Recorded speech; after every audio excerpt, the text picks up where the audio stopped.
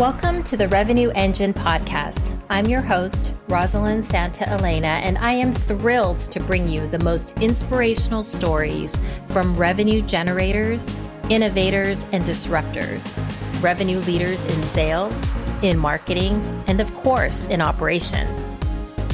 Together, we will unpack everything that optimizes and powers the revenue engine. Are you ready? Let's get to it. What does being authentic, positive persuasion, and intangibles have to do with sales? These are steps in the journey to transform from order taker to quota breaker. Today's podcast is sponsored by Outreach.io. Outreach is the first and only engagement and intelligence platform built by revenue innovators for revenue innovators. Outreach allows you to commit to accurate sales forecasting, replace manual processes with real-time guidance, and unlock actionable customer intelligence that guides you and your team to win more often. Traditional tools don't work in a hybrid sales world. Find out why Outreach is the right solution at click.outreach.io/RevEngine. Jason Cutter, the CEO and founder of Cutter Consulting Group, is leading the charge to help sellers move from being that pushy salesperson that everyone avoids to the wise guide capable of enabling and helping buyers using a human-to-human approach. Jason has an incredible story to share, from studying marine biology, where he was tagging sharks, to a mission commander, to an author, speaker, trainer, and so much more. So please take a listen and find out what the sales success iceberg and authentic persuasion have to do with becoming that winning salesperson, the quota breaker.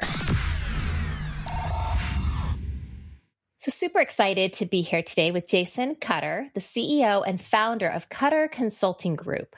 Cutter Consulting Group specializes in transforming sales operations into scalable revenue machines that produce predictable results. And Jason's also an author, a speaker, a trainer, a podcast host, and so much more. So welcome, Jason, and thank you so much for joining me. I'm super excited to unpack your story. Thanks for having me, Rosalind. And I always love the opportunity to help sales and sales operations in any way that I can. Love it. I love that. So let's talk a little bit about your career journey, your backstory, prior to your consulting company, and then prior to your Authentic Persuasion book. The audience can't see, but you're wearing your shirt, which is awesome. I love that shirt. It looks really cool. So before your sales career, you actually studied marine biology. And I saw that you were also a mission commander. So can you tell us more about your backstory and your journey? So I'll give the shorter version of it. So yeah, my bachelor's degree is in marine biology. I went to UC Santa Cruz. I tagged sharks for years in and around that area, did a lot of shark research. That was kind of the culmination, as I joke about when I, speak and do training and companies bring me in, is that because of my childhood and my upbringing, I literally chose sharks instead of people as a safer, better way to go with a career. People were way more dangerous to me growing up. People don't believe it, but I was a shy, awkward, bullied, late bloomer. I'm still a late bloomer. I'm still an only child. And I have two loving, wonderful parents. They're still together to this day.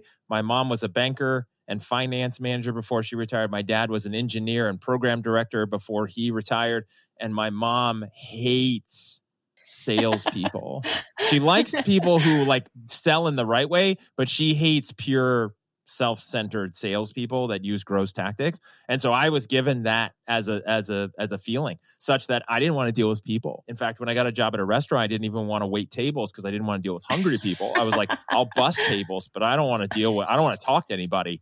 That was my frame of mind. Marine biology didn't work out. You needed more schooling. I didn't know if I wanted to go that route. I ended up at Microsoft for a couple of years doing tech support, realized I don't like computers, but I was good with people and problem solving. Got my first sales job when I was 27 in the mortgage business, with the caveat that it was 2002. So it was the height of the real estate boom, or the real estate boom was taking off. And so it was pure order taking. It didn't take any skill to sell people on buying a house.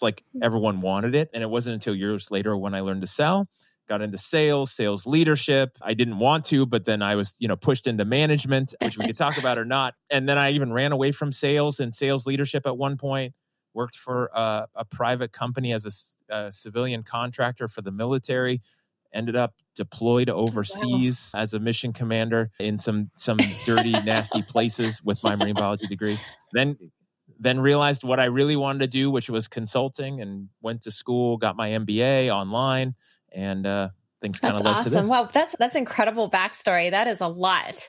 And we could definitely do we should do a series of podcasts to break all of that down for sure. So let's fast forward a little bit then to Cutter Consulting Group, in which I think you founded about 3 years ago. So what led you? You started talking a little bit about consulting, but what led you to start starting your own company? What was the original vision, I guess, for the business? So, and this is something I'm always learning things about myself and seeing things in a new light, especially the more conversations I have.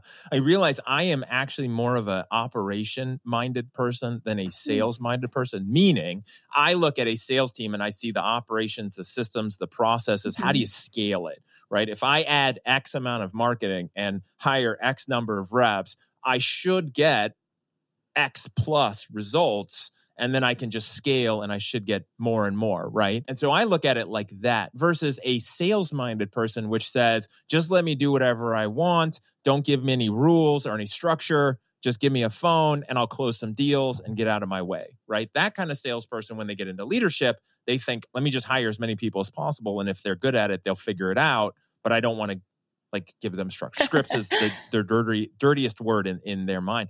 So for me, I'm an operations guy and I realized that.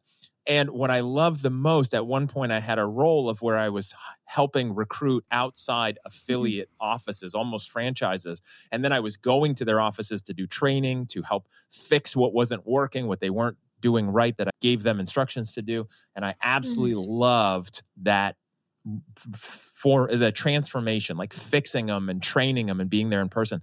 And so I realized that, which is the culmination of, or triggered the reason why I went to get my MBA, so I could learn more of the business side and all of that. And I realized that's what I wanted to do. I wanted to help companies fix, build, transform their sales operation. And then once it's up and running, go help others instead of just being in one place. Because once things are up and running and going smooth, it's not as fun for me. I like to fix things, not just, run them. And so that led to it. And for a brief period of time, for a few years, a friend of mine who I knew, he hired me, basically had me come, and I was an internal consultant where I was just fixing and building and we were doing different things. And then when that ended, I was like, okay, now's the time to go out on my own. That's awesome. As I always talk about, people are either operational people or they're not, right? There's a certain mindset and a certain way that you approach things, you think about things. And we almost always talk about how we always run to the chaos, right? We like to fix problems. We like to build things from scratch. So we kind of make sense of the chaos. That's amazing. I love that. So let's talk about your business, because you use these principles of the sales success iceberg and the authentic persuasion that we've talked about. So maybe we could talk about sales success iceberg first. So what is this iceberg and how does it apply to success in sales?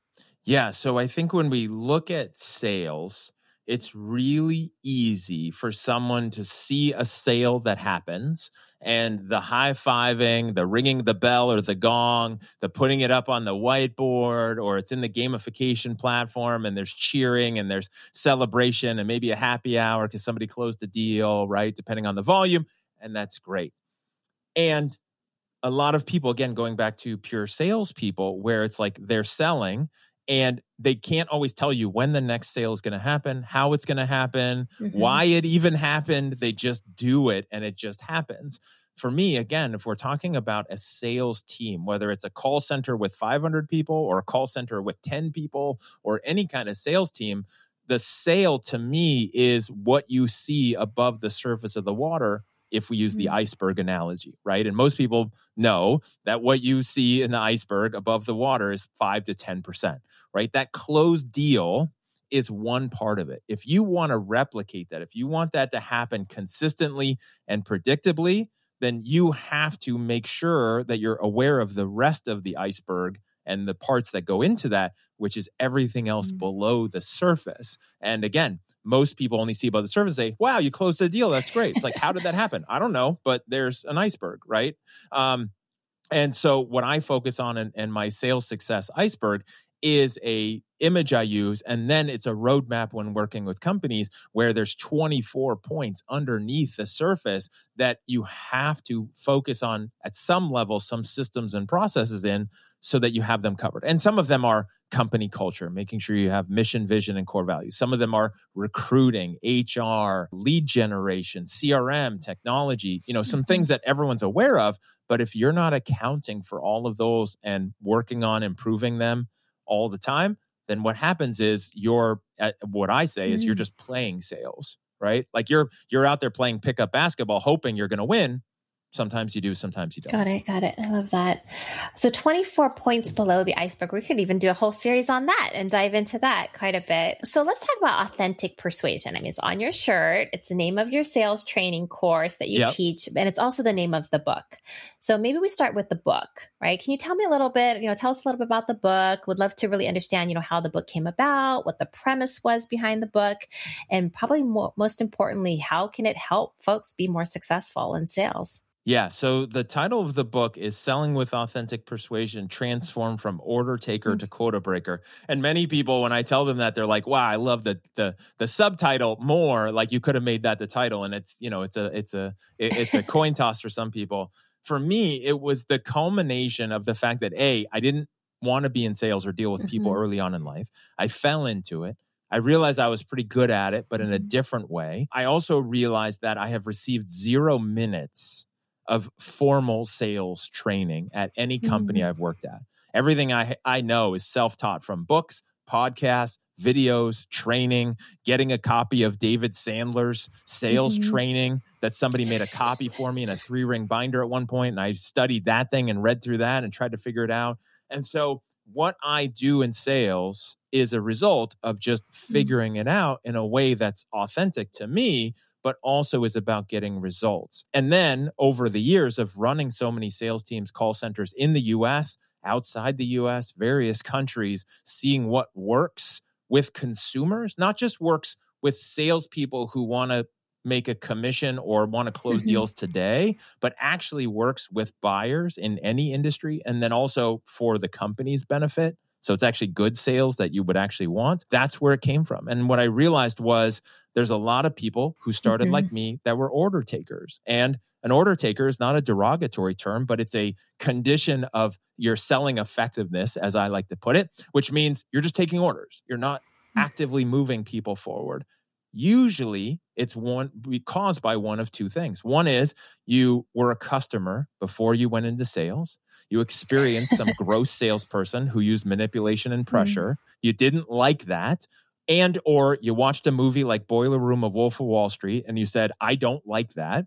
Then you ended up in sales and said, I promised never to do that to somebody else because of the golden rule. And I don't want to be a hypocrite. And I would never do that to somebody else because it feels gross.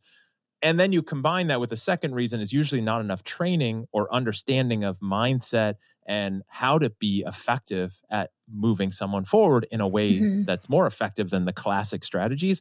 And you get an order taker. And it's usually because they care. They want to help people. They want to be successful. They just don't want to cross the line into what doesn't feel right. Now, what I found is that both of those terms are important. There's a lot of people who are very authentic and care a lot, but then they don't get any results because they're leaning too far on that and hoping that's enough to sell deals for them, right? Then there's other people who focus only on the persuasion and aren't very authentic. And we've all experienced those people in sales. And so it's really that combination. And I wrote this book to help people have that framework of first understanding what's authentic for you and what it takes to be successful in sales for you. And then a framework for persuading that then can be applied to any industry. And if you're in sales and you're struggling with sales, getting results consistently, you have good times and bad times, and you don't know why, or you've been in sales for a while and you need a reminder, I have people on all ends of the spectrum that read the book and are like, that was great. This is what I thought was what I was doing right, and this is confirming it. Or thank you for showing me that I don't have to, use pushy closing tactics to trick people into buying. Got it. Got it. So let's talk a little bit about the course, because in your course, there's modules, right, around being authentic, positive persuasion. And then there's this bucket called intangibles, right, which seems to take us on this journey, Yeah. right, through the different steps to really transform the type of seller that a person is. Yeah. Is that right? Or like, what is the course about? And how do you see this transformation or journey of a salesperson? Yeah, so the course is really to help people, if they're good at online courses, because not everyone is go through the book, Mhm. but in more detail and more of that roadmap to really apply it. The big thing for me is to not just and I even wrote this in the intro, is don't buy my book or go get my book if you're not going to actually use it, right? I actually have a bunch of things in the first chapter, which is like, here's the reasons why not to buy it. Right? Just like I do in sales. Yeah. Like I want it to be a good fit. I want you to be a customer of life for life. I want you to be happy. But literally don't just let it be a shelf help book where you buy it, you read it, you put it on the shelf, and then you never use it, right? I want people to transform. I don't want to just sell books and courses. I want people to be effective. I want them to succeed. And then regarding the intangibles, I think that's really important because the intangibles, especially if you look at it from sports, right? I'm a big NBA fan, basketball fan. The intangibles are the things that don't show up on the stats, but make the difference in winning, right? It's the hustle plays, who dives for the basketball and who does this and who's like more aggressive. Those don't show up, but they're important. If you're in sales, sales is so hard. One of the reasons it's so hard is you're up against a very professional opponent. And I don't mean the buyer. I don't mean like their strategies. I mean that survival primal part in everyone's brain that is afraid of danger and change and wants to keep them safe. You're up against thousands, hundreds of thousands of years of survival mechanisms that don't want you to change them.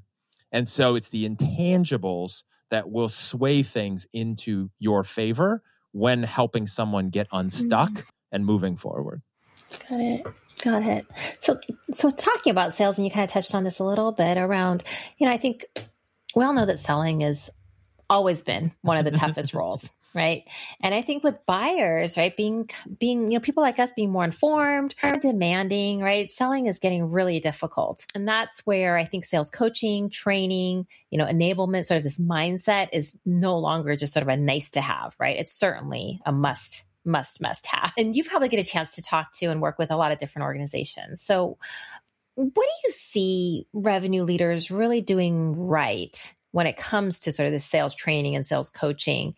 And what do you see them doing wrong? So I think really it's the biggest thing is, like you said, is that buyers are different. And just to kind of preface this real quick, a lot of people are very focused on what they sell in their industry and the category they fall under, whether they're B2C, they're B2B, they're over the phone, they're door to door, like in person, whatever that might be.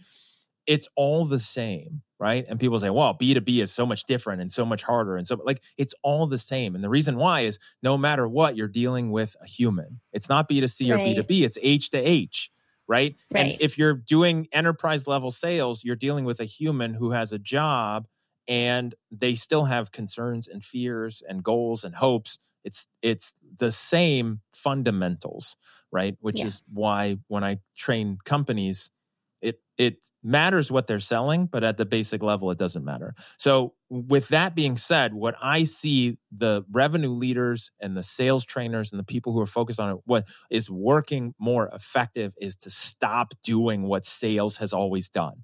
Sales, classic sales, is about building some rapport, schmoozing with people, reading them, mirroring them, using some NLP, using some tricks, and then talking about themselves, how amazing they are, trying to build trust around their logos, their stats, their facts, their features, the benefits, right? It's all about features and benefits. Don't sell this, do this, like talk about this.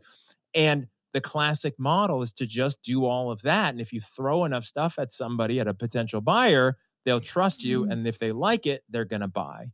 To me, A, that doesn't work. And B, that almost makes you an order taker because you're just throwing a bunch of stuff out there hoping that they're going to bite on it. And if they don't, that's when you battle them over objections and you go hard at them and you offer them discounts at the end of the quarter and you try to bribe them, which is a type of manipulation, and you're doing all these things. And so I think the ones that aren't doing it correctly are still playing that classic model, thinking that if I'm going to do a demo or a conversation, it's mostly about me. Or if I even ask you questions, I don't care what you say because I'm going to go back to me because I know I'm amazing and I think everyone should want what I'm selling, right? And while that might be true, you need a different approach. And so the ones that are doing it right, in my opinion, are adapting to two things. One is the fact that consumers have all the information and knowledge. And if we were on video, you would see holding up my phone because I love doing this, not having it near me, but with it 24 hours a day, most people now in the country, maybe on the planet, have all the world's information within their arm's reach, even while they're sleeping, which everyone knows you shouldn't, but it's still there within arm's reach. And you will leave the house without your wallet or purse. You might leave the house without your keys. You'll never leave without your phone, right? And so the good organizations realize that people aren't seeking knowledge. They're not seeking information. Buyers at any level have researched it. You, your company, your product, your service, whatever it is, you have to assume that's the case, even if they don't. What they're looking for is wisdom. They're looking for a guide to help them to make the safe and best choice, not knowledge, information, facts, features, benefits, figures. That stuff is important. That stuff comes secondary. First thing, they want to know that you can help them and how you can help them, which means you have to make it about them, not about yourself, which is completely different. Yep. All of that resonates with me so much. I think about, I obviously in my role support sales and support go-to-market. So I see kind of this side of the house, but I'm on the recipient end, right? The receiving end of tons of outreach, right? For all different kinds of technology. And it is about that, right? Because we are much more informed. We have access at our fingertips of all this information. We can talk to our communities, talk to our peers, learn about technology through all these different avenues. So it is looking for sort of that wisdom, that thought leadership, right? That guidance and sort of that partnership to be able to help us versus information or knowledge as you shared. With this increasing need for sales coaching, sales training, what do you see in terms of the market? Like, where do you see, sales training and coaching going in the next maybe 12 months or even the next 24 to 36 months? It's two parts. One is what we were just talking about, where it's shifting sellers to understanding more about what the other person wants or needs and what they're really looking for, which is what I do a lot of training when companies hire me, is talking about what it is that they really want. So, more of the wisdom, more of the guidance than anything else. And so that is a huge part, is shifting that paradigm for salespeople. It's almost shifting them more like consultative sales instead of just pure, like, I have this info and I'm just going to dump it on you. So that's part of it. I think the other big thing is realizing that no matter what you sell, no matter the age, no matter the demographic, no matter the generation, it doesn't matter. Most people don't want to talk to you on the phone when you call them. Most people might not want to do emails when you want them to. Consumers, again, buyers at companies, consumers in their living room, they now at scale are expecting you to meet them where they want to be met in a way that they want to be spoken with or communicated with, right? Now, that being said, I don't think the phone is dead. I don't think the usage of phone to close deals is dead, because I think it's actually really important, because people need that wisdom and that guidance, right? They need the help. However, just putting a list of numbers into a dialer and dialing on it and hoping someone answers, or someone fills out a form and you immediately call them, that's great. But then you call them 3 hours later and you call them tomorrow and then you just give up because your reps are lazy or they moved on. That's not going to work either. So omni-channel, email, chat, SMS, leading to a phone call, not trying to sell via SMS, not trying to sell via chat. Like, if you have anything of a considered purchase, don't try to sell via email, because it's never going to work. Move them towards a phone call when they're ready, and then make sure you have the operations to support that at scale. So your reps, really what you want them to do is focus on the one thing you need them for, which is conversations, phone calls, right? And everything else should be supporting that. That's great advice. Really great advice. I love that. As I think about the revenue engine, right, this podcast, I'm always hoping others will be able to learn, right, how to accelerate revenue growth and power that revenue engine. So I think you've shared a lot of really great insight already and some good tips and good advice and good sort of I'm anxious to get your book and read through it now and learn, because I definitely think everything that you're saying really resonates with me. And maybe it's my operations hat on. Maybe it's just having worked with sales so much. Maybe it's having bought so much technology. Awesome. Being on that receiving end, or all of the above. But what I'd love to learn is, like, from your perspective, like, if there are the top, maybe 2 or 3 things that you think all revenue leaders should be thinking about today to really drive revenue growth, what are those things? I think one of the biggest things is, what are you doing as far as cost per acquisition, which a lot of companies aren't necessarily looking at, especially if they're more on the pure sales side and not on the operational minded side. They're thinking, okay, give me this many leads, have me this many reps, and I'll call them. But what is the cost going into that? And then how do you mitigate that cost? So I think cost per acquisition, cost per client, cost per customer, depending on, what acronym you want to use for that. But I think that one's important, especially as you have many different lead marketing channels, right? Whether it's Facebook, or maybe it's data, or maybe it's, webinars that you're putting on that then's producing leads. Like, how do you normalize that? And I think it's really important to focus on that key figure. A lot of people in sales focus on closing percentage, but it's very misleading because sometimes you're comparing apples with oranges. So I think that is really important. And in fact, one of the things I've developed is a thing called the closing effectiveness score, which helps load balance different campaigns and different costs, and then looking at the closing percentage of each one. So I think that's one. I think the second one, like I said, which is using technology not in a way that upset salespeople, but to support salespeople, because there's one job you need them to do. And I mentioned a few minutes ago, you need them to have conversations. It's this day and age with the technology that's available, if we haven't replaced salespeople with AI and robots by now, it's because it's too complicated and we still need a human to deal with another confused, scared, messy human and get them to make a decision. If that's the case, as a revenue leader, your focus should be, how do I make it so that they're doing phone calls and conversations most of the time and not other stuff?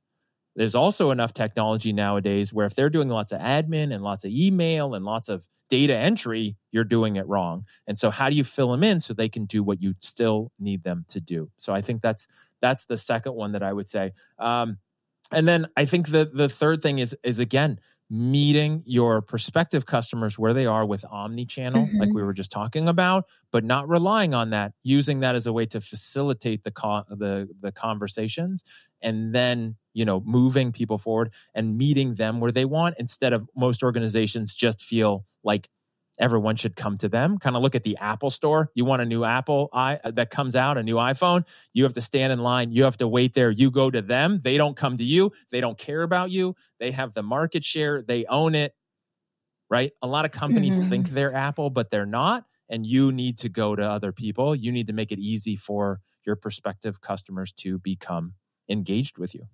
Yep. Got it. I love that. That's great. Very good advice. I guess maybe let's talk a little bit about being a CEO and founder, right? Now that you've, kind of been in your own business for quite some time now, are there things that you wish you knew earlier, or maybe you would do differently if you could go back and just do it all over again? It's tough to say that. I'm not a huge fan of the, if you could go back and tell yourself or go back and do something different game. I think it's really, the biggest thing is early on is truly understanding. I understood it pretty close to the beginning, but it was going to be an evolution no matter what.